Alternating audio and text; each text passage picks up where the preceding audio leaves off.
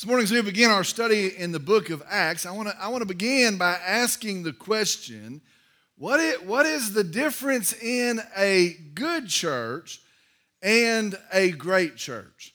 What is the difference in a good church and a great church? Now, there are many churches all across our end of the world. There are many, many churches. Just here in our little old town, there's a whole bunch of churches. What is the difference in a good church and a great church? Now, let me start off by saying I want to be a part of a great church. Not just any church, not just a normal church, but I want to be part of, I want to invest in, I want to raise a family in a great church. And so if you are in the process of deciding that, if you're ever having to weigh that out, what is the difference in a good church and a great church? Now, there are many things that you could evaluate. Maybe it would be the church's size. Maybe it would be the attendance. Maybe the location. Maybe it would be the music in the church. Or maybe the people in the church, or the programs, the offerings through the church. What is it that makes a great church? Well, here's what I believe. I believe it is a wholehearted, unashamed, diligent, deliberate commitment to the Word of God. I believe it is a total, radical, unrelenting commitment to the Word of God that makes a church great. Now listen, I'm not talking about a false church. A false church is not a church, but I'm talking about churches that are either minimally involved in the Word of God, or a church that majors in the Word of God. And what I mean by that is in the activities of the church, I want to hear the Word of God. I want to study the Word of God. When we sing, I want to sing the Word of God. And I want it to dominate all the things that we'll do with our kids. I want it to dominate all the things that we'll do with our youth. And every single aspect of the church's life should be built on, grounded in the Word of God. Now let me tell you why. The reason why is because you can get everything anywhere else. You see, we're not competing with the world with all those things. And if we're looking for entertainment, I want to tell you most likely the world can entertain us to a better extent. If we're looking for social programs or social interaction, we can find that, I'm sure, in the world to a better extent. But the Bible tells us the church is to be the place and the people of the Word of God. And see, the world can't touch that. The world can't compete with that. The church is to be the people, we are to be the people of the Word of God. Well, we're going to see that today in our verses. We're just going to look at a few verses, wrapping up the 11th chapter. But we're going to see that today played out in our verses. Our message is entitled, The Main Thing. We're in Acts chapter 11. We're going to actually finish the chapter, verses 25 through 30. Acts chapter 11, verses 25 through 30. I'm going to ask if you'd stand with me in the honor and the reverence of the reading of God's Word. Acts chapter 11, beginning in verse 25, God's Word says this. And he left for Tarsus to look for Saul. And when he had found him, he brought him to Antioch. And for an entire year, they met with the church and taught considerable numbers. And the disciples were first called Christians in Antioch. Now, at this time, some prophets came down from Jerusalem to Antioch. One of them, named Agabus, stood up and began to indicate by the Spirit that there would certainly be a great famine all over the world. And this took place in the reign of Claudius. And in the proportion that any of the disciples had means, each of them determined to send a contribution for the relief of the brethren living in Judea. And this they did, sending it in charge of Barnabas and Saul to the elders. Let's go to the Lord in prayer.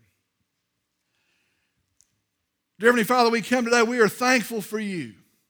We're thankful for a powerful God, a gracious God, a God that is considerate and kind and merciful to us as sinners. Lord, I'm thankful for the church that you bless us with, the grace that you show us, the kindness that you show us in the creation of the church.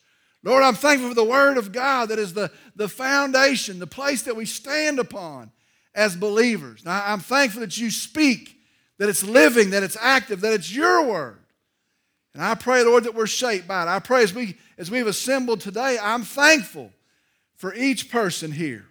I'm thankful for the opportunity to come together and to sing the praises of Jesus. And Lord, I pray now as we begin to study your Word, I pray that you would speak to us, that you would lead us, that you would convict us, that you would shape us, that you would instruct us. And I pray that this hour would truly be a supernatural event. And I pray that we would leave here knowing that it was. We would leave here and our hearts and our minds would ponder this truth and we would live it out to the glory of God. Lord, I pray that if there are maybe some here, maybe even many here that do not know you, I pray that today in the preaching of the gospel, the hearing of your goodness and your grace and forgiveness through Jesus, I pray that today might be the day of somebody's salvation. Lord, again, we give this to you and we submit it to you as an act of worship. We ask that you take it, you bless it, and you multiply it. And I pray in Jesus' name, amen. You may be seated. Now, as we begin today, remember we are working through a progression of the history of the formation of the church, the Acts of the Apostles, the founding of the church. We are moving through a historical account, the progression of the formation of the church. Now, remember, as we kind of skim over it to set our context, the church has been empowered by the Holy Spirit of God. They've been given the mission to be testifiers to Jesus Christ. Persecution has broken out against them in Jerusalem, and because of that, the gospel has been pushed out. The gospel has spread because of the persecution that was happening locally. Last week in our study, in our verses, we see that some Jewish believers, the Bible says men from Cyprus and Cyrene, had made their way to Antioch. Now remember, because of this persecution, they are pushed out. Well, these men had made their way to the city of Antioch. Antioch is a large city, over 500,000 people, perhaps as many as 800,000 people at the time of this writing. It is a rich city. It is a prosperous city. There is trade that goes on in that city. It is also a pagan city. More than that, it is a wicked, very immoral city.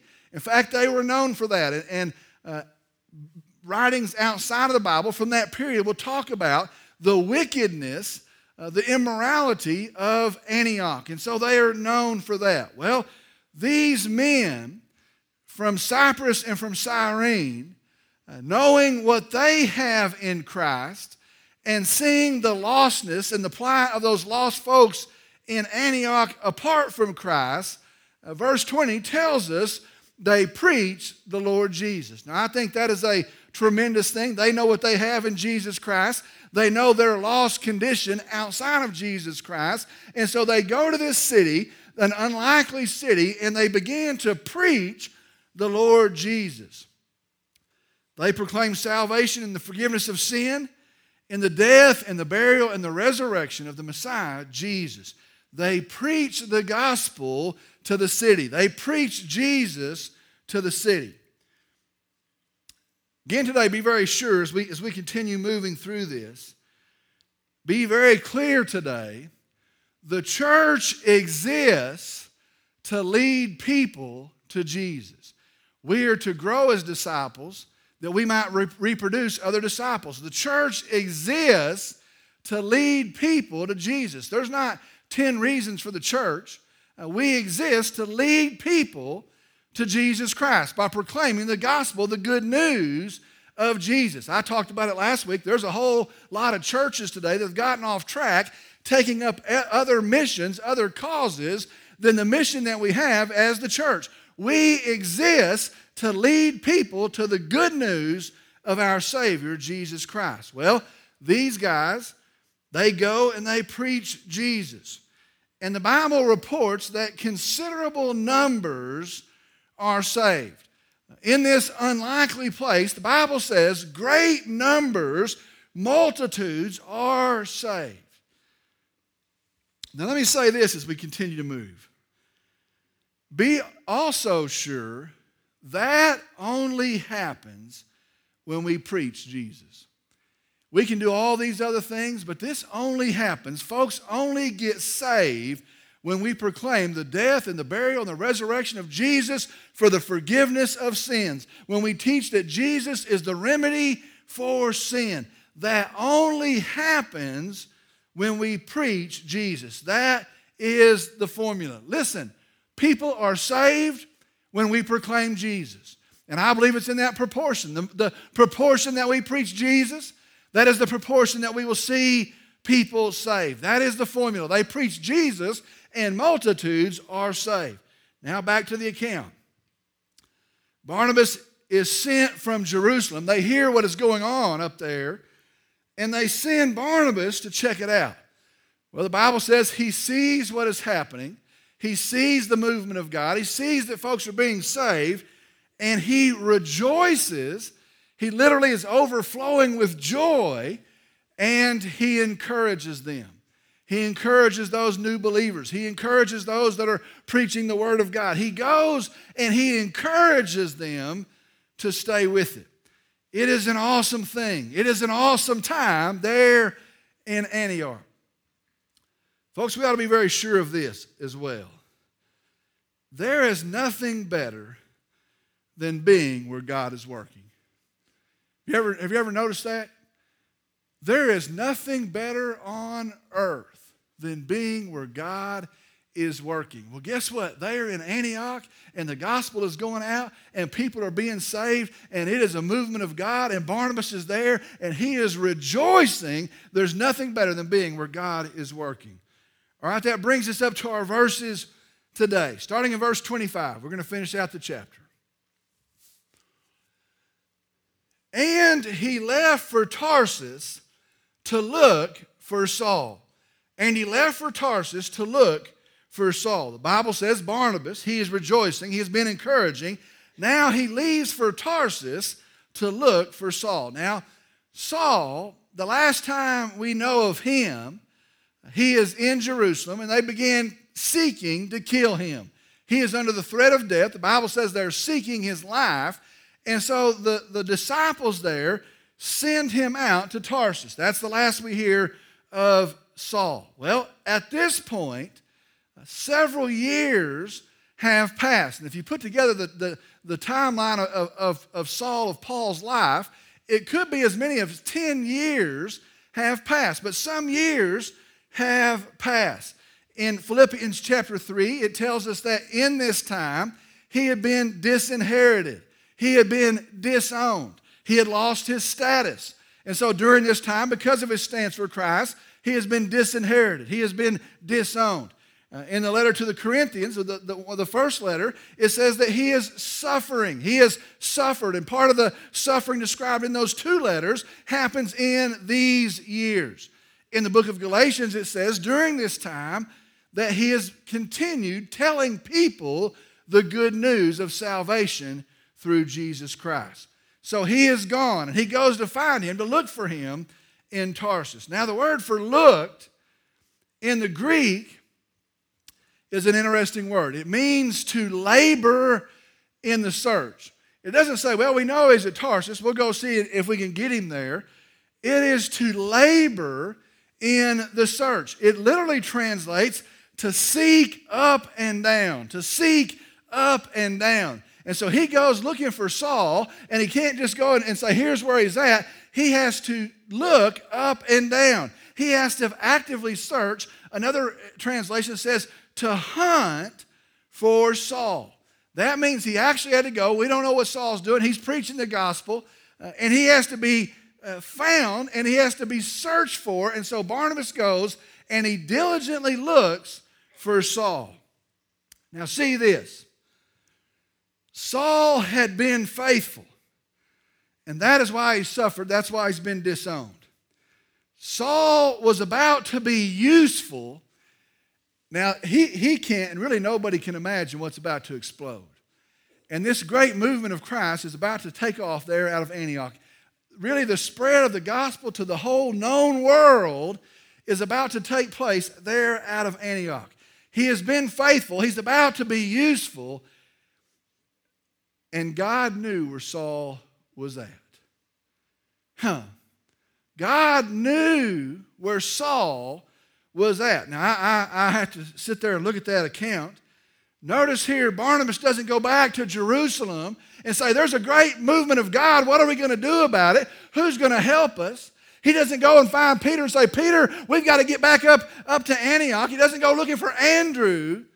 Barnabas, remember the Bible says, led by the Holy Spirit, a man filled with the Holy Spirit of God, he goes searching for Saul.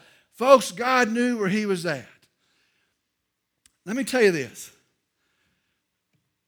Oh, to be so obedient, to be so prepared, to be so ready that when God's ready to do something mighty, that he says, go and get them.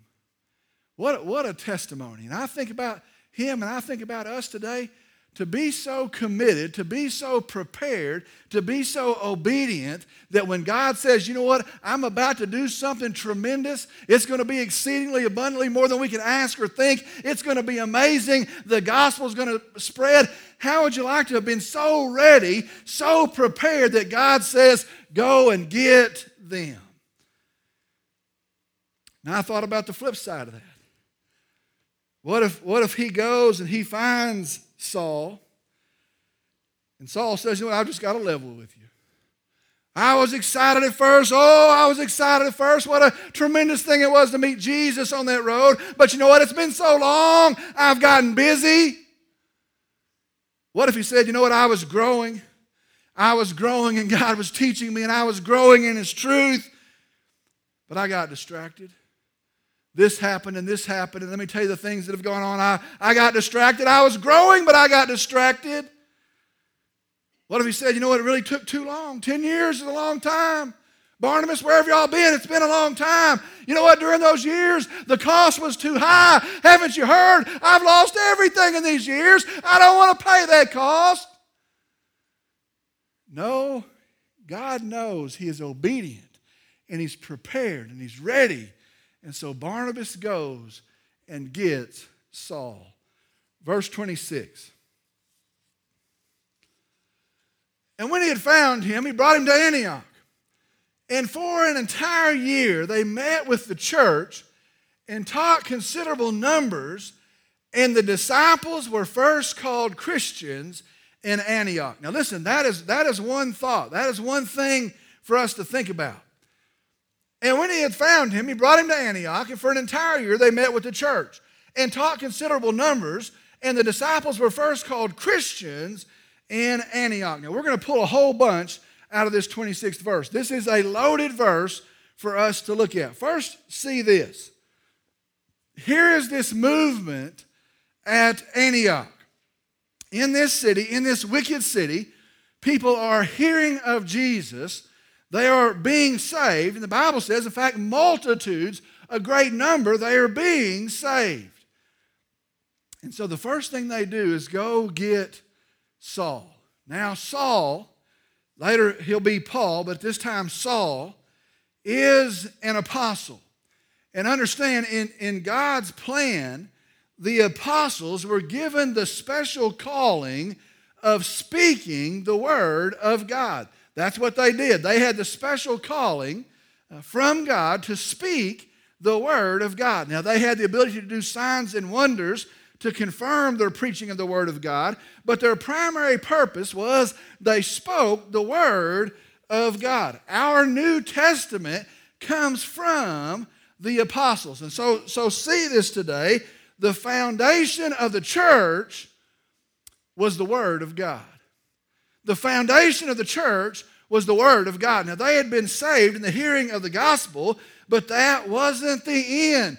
Now, after that, notice this, it is then that they are taught the word of God. Sometimes we act like, well, they got saved, well, they made a decision, that's the goal line, that's the end of the thing. No, after they're saved, putting their faith in Jesus, it is then that they began the teaching of the Word of God. Today, I want you to hear me. Be very sure. Our foundation, our basis, our truth, our bedrock in the church is the Word of God. That is the truth that we uphold. That is the doctrine that we cherish. This is the message that we proclaim as truth. The foundation of the church is the Word of God. Let me just tell you something. If you ever come in here, and I'll just tell you, if you go anywhere, and if the teaching is anything but the Word of God, hey, it may be helpful. Hey, it may be good information, but it's not God's plan. We stand and proclaim and teach in the church the Word of God. The church is centered on and standing on the very Word of God alone. Doesn't it sound like we say that a lot? Doesn't that sound like a drum we always keep hitting? You know, I get it. I've heard that. Listen, you can go to whole churches now. In fact, I'll tell you, whole denominations now, and they're preaching and they're proclaiming and they're doing and they're going, and you'll look and you'll search and you'll find everything but the Word of God. The foundation in the church is the Word of God. Next, notice this. All this coming out of this one little old verse. For an entire year, the Bible says they met with the church. The word for met means gathered. Here's a simple translation. They got together with the church. Do you see what happened here? They printed material and sent it out. Said, read this, call me later. They made videos and said, watch this at your house and drink pumpkin spice while you do it. Guess what that's not? That's not the church. Now listen, Bible study is good and all forms and formats. Studying the Bible is a good thing.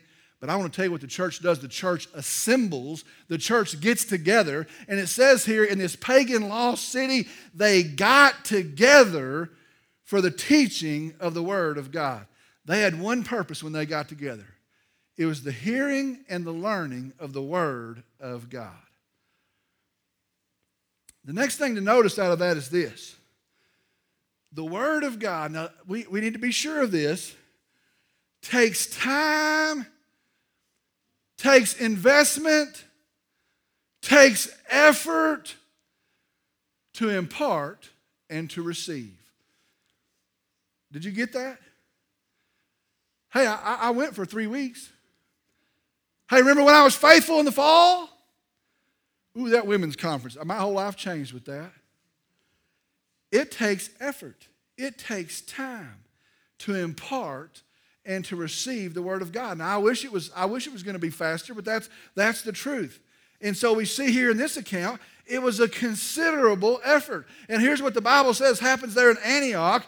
Over and over and over and over for the period of an entire year. Notice I didn't say that. It says an entire year, showing the duration of time. Over and over and over. It says Paul and Barnabas. Notice it says they taught the church. It was a huge effort. It was a huge undertaking. Not for them just to preach it, but for somebody to come and to digest it. Over and over and over, they consistently taught the Word of God in this new church.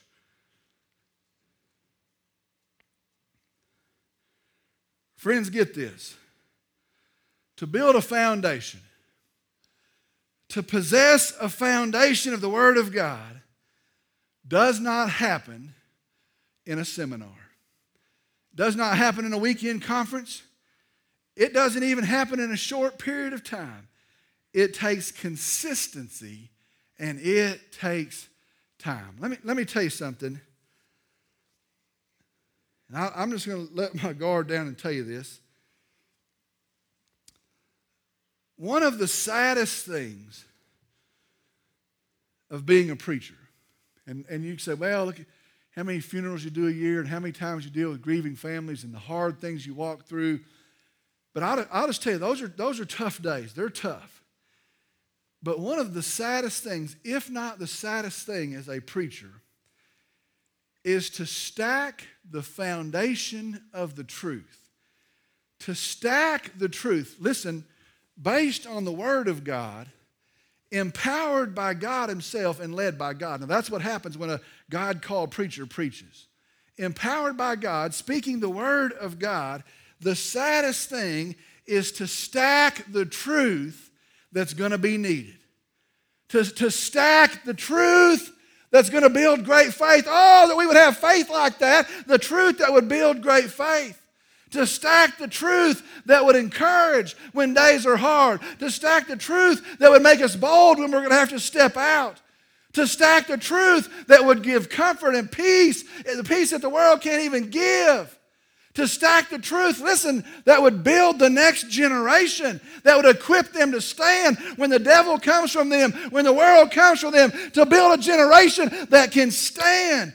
To bless homes and to bless marriages and to bless people. The saddest thing is to stack the foundation and for people to miss it for any reason. I don't know what other guys are doing. I'll tell you this. 10.5 years, I've never repeated a message. 7 of them we went through Luke. You ever notice we preach something, we're not coming back? And we preach this subject, we're not coming back? And maybe this week it's about your marriage, we're not coming back. And maybe this week it's about your kids. Maybe this week it's about our Savior Jesus and how tremendous He is. And maybe it's in Luke chapter 11, we hear about the sparrows. Or maybe it's going back to Anna and Simeon there in the temple. You know what? We're not going back. And when you miss it, guess what? You've missed it. We're not coming back. We've missed it. And the foundation was there. And there'll be a day that you'll say, oh, that I would have that truth. But you missed it. You missed it. They gathered and they gathered and they gathered in the church.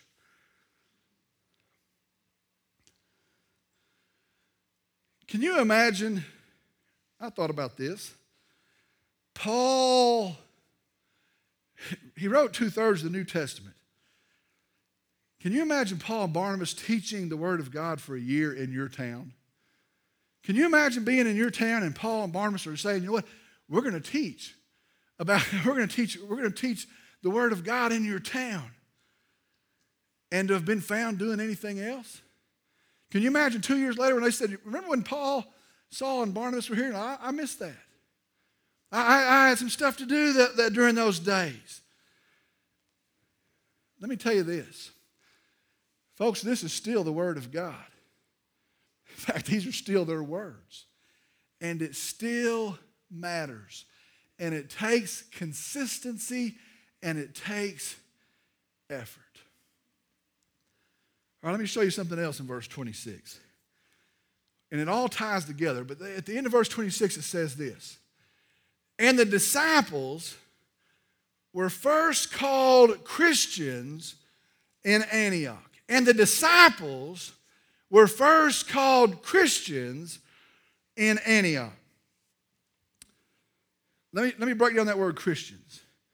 The root word is Christos, Messiah, the Christ, the Messiah. The ending, Christian, the ending means to belong to or to be of the party of. And so the word meant to belong to the Christ, to belong to the Messiah, to be of the party of the Christ. Now I want you to see this. The Jews did not call them this.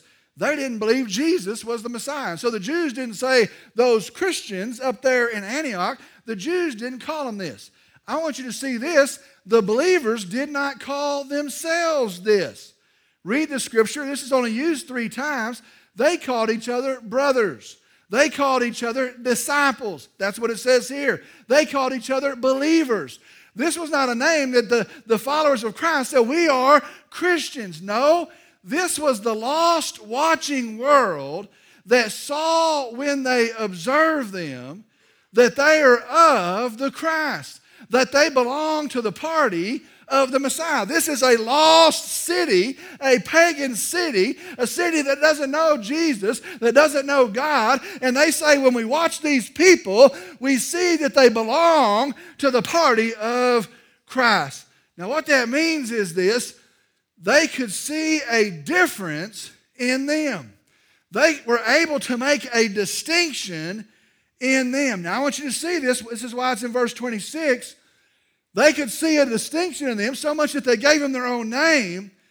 And what made the difference was their faith in Jesus, yes. But what made the difference was their constant consumption of the Word of God. Do you see what's happened here?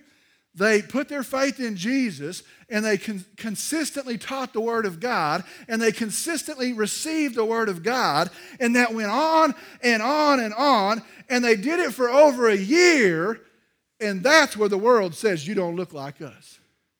Do you see what made the difference? It was the consistent consumption of the Word of God. It was after hearing the Word of God and studying the Word of God and thinking about the Word of God and gathering to do it again and gathering to do it again that the world said there's something distinctively different about those folks. They belong to the party of Christ.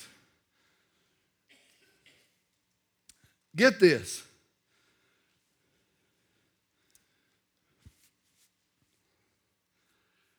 You will not grow as a disciple of Jesus apart from the consistent consumption of the Word of God.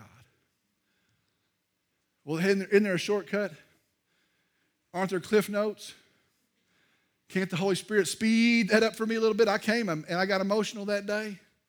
Listen to me. You will not grow. Oh, I'd like to be a disciple. Oh, I'd like to have a faith like that. Oh, I'd like to know all those things. You will not grow as a disciple of Jesus apart from the consistent consumption of the Word of God. And I'll just add this to it. And the extent of your growth as a disciple of Jesus will be directly proportionate to the extent of your consumption of the Word of God.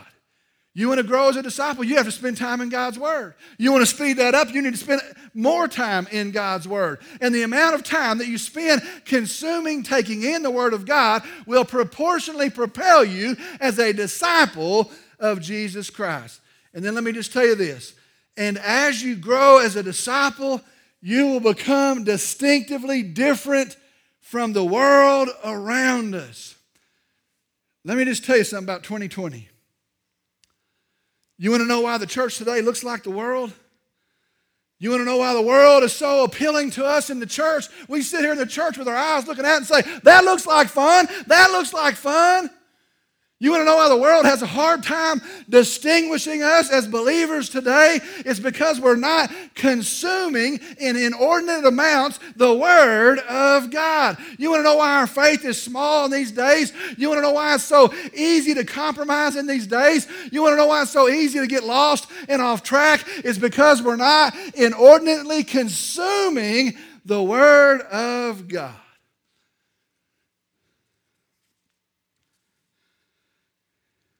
Can you imagine what they taught them? Now listen, these aren't Jewish folks, most of them. They don't know the Old Testament Scriptures.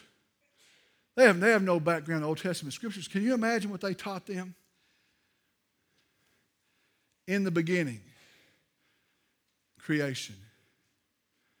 And on the seventh day.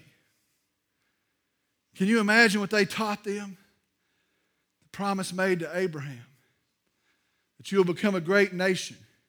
As far as the sands on the seashore multiplied, so will your descendants be, and all the nations will be blessed through your descendant.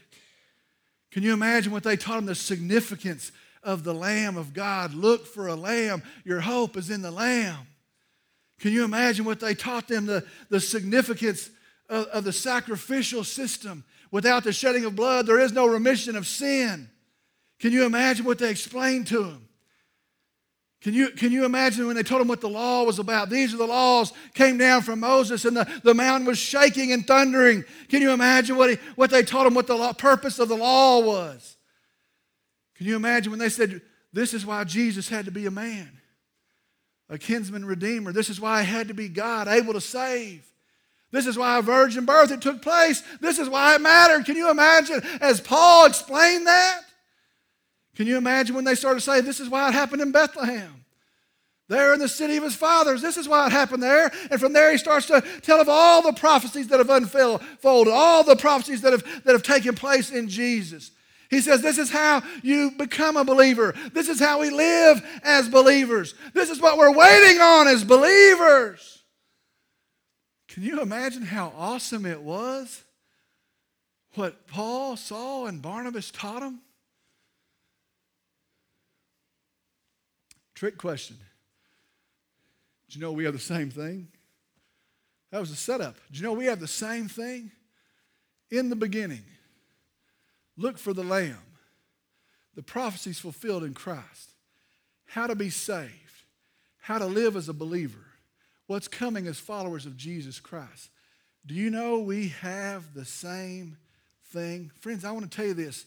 Satan's plan has always been to take from us the Word of God. Go all the way back to the garden, and he hasn't slowed down his efforts since then. His plan has always been to take from us the Word of God. First, he wants to make us doubt it. I don't know that we can believe this. It sure seems far-fetched. Then he wants us to get too busy. You know what? I'm so busy, I've got a period of my life I can't spend time there. Maybe he wants it to be too convicting. I don't want to hear that. Something better somewhere else. And his goal has always been to take from us the Word of God. And some crazy reason we buy into it. How can we be apathetic over the study of the Word of God? It's the same thing Saul taught. Let me tell you something. In the church, our goal is that we would be committed, resolute, and serious about the teaching of the Word of God. I'm about to get done, but let me just say this. We have to be. Did you know in 2020 we have to be?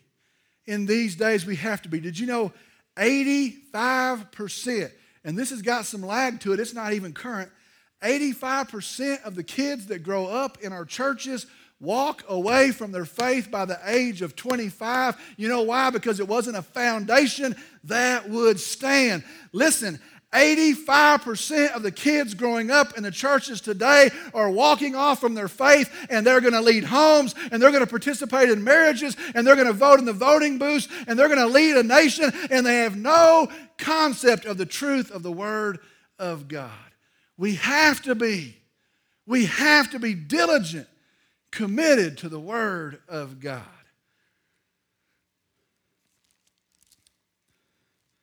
Disciples are made in the consistent consumption of the Word of God. All right, let me go on. Verse 27.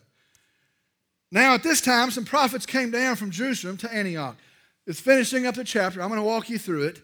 Some prophets, those that had the ability to prophesy, confirming the message of the gospel, they came down to Antioch. And the reason it says down, it's actually north. I read that and I go, that's kind of weird. It's actually a drop in elevation. So you go up to Jerusalem, you go down out of Jerusalem. One of them, named Agabus, stood up and began to indicate by the Spirit that there would certainly be a great famine all over the world, and this took place in the reign of Claudius. You go back and read the history, there is a drought, and it was vast, and it lasted for several years. He came, and he said that God had told him, prophesied that there would be a drought all over the world.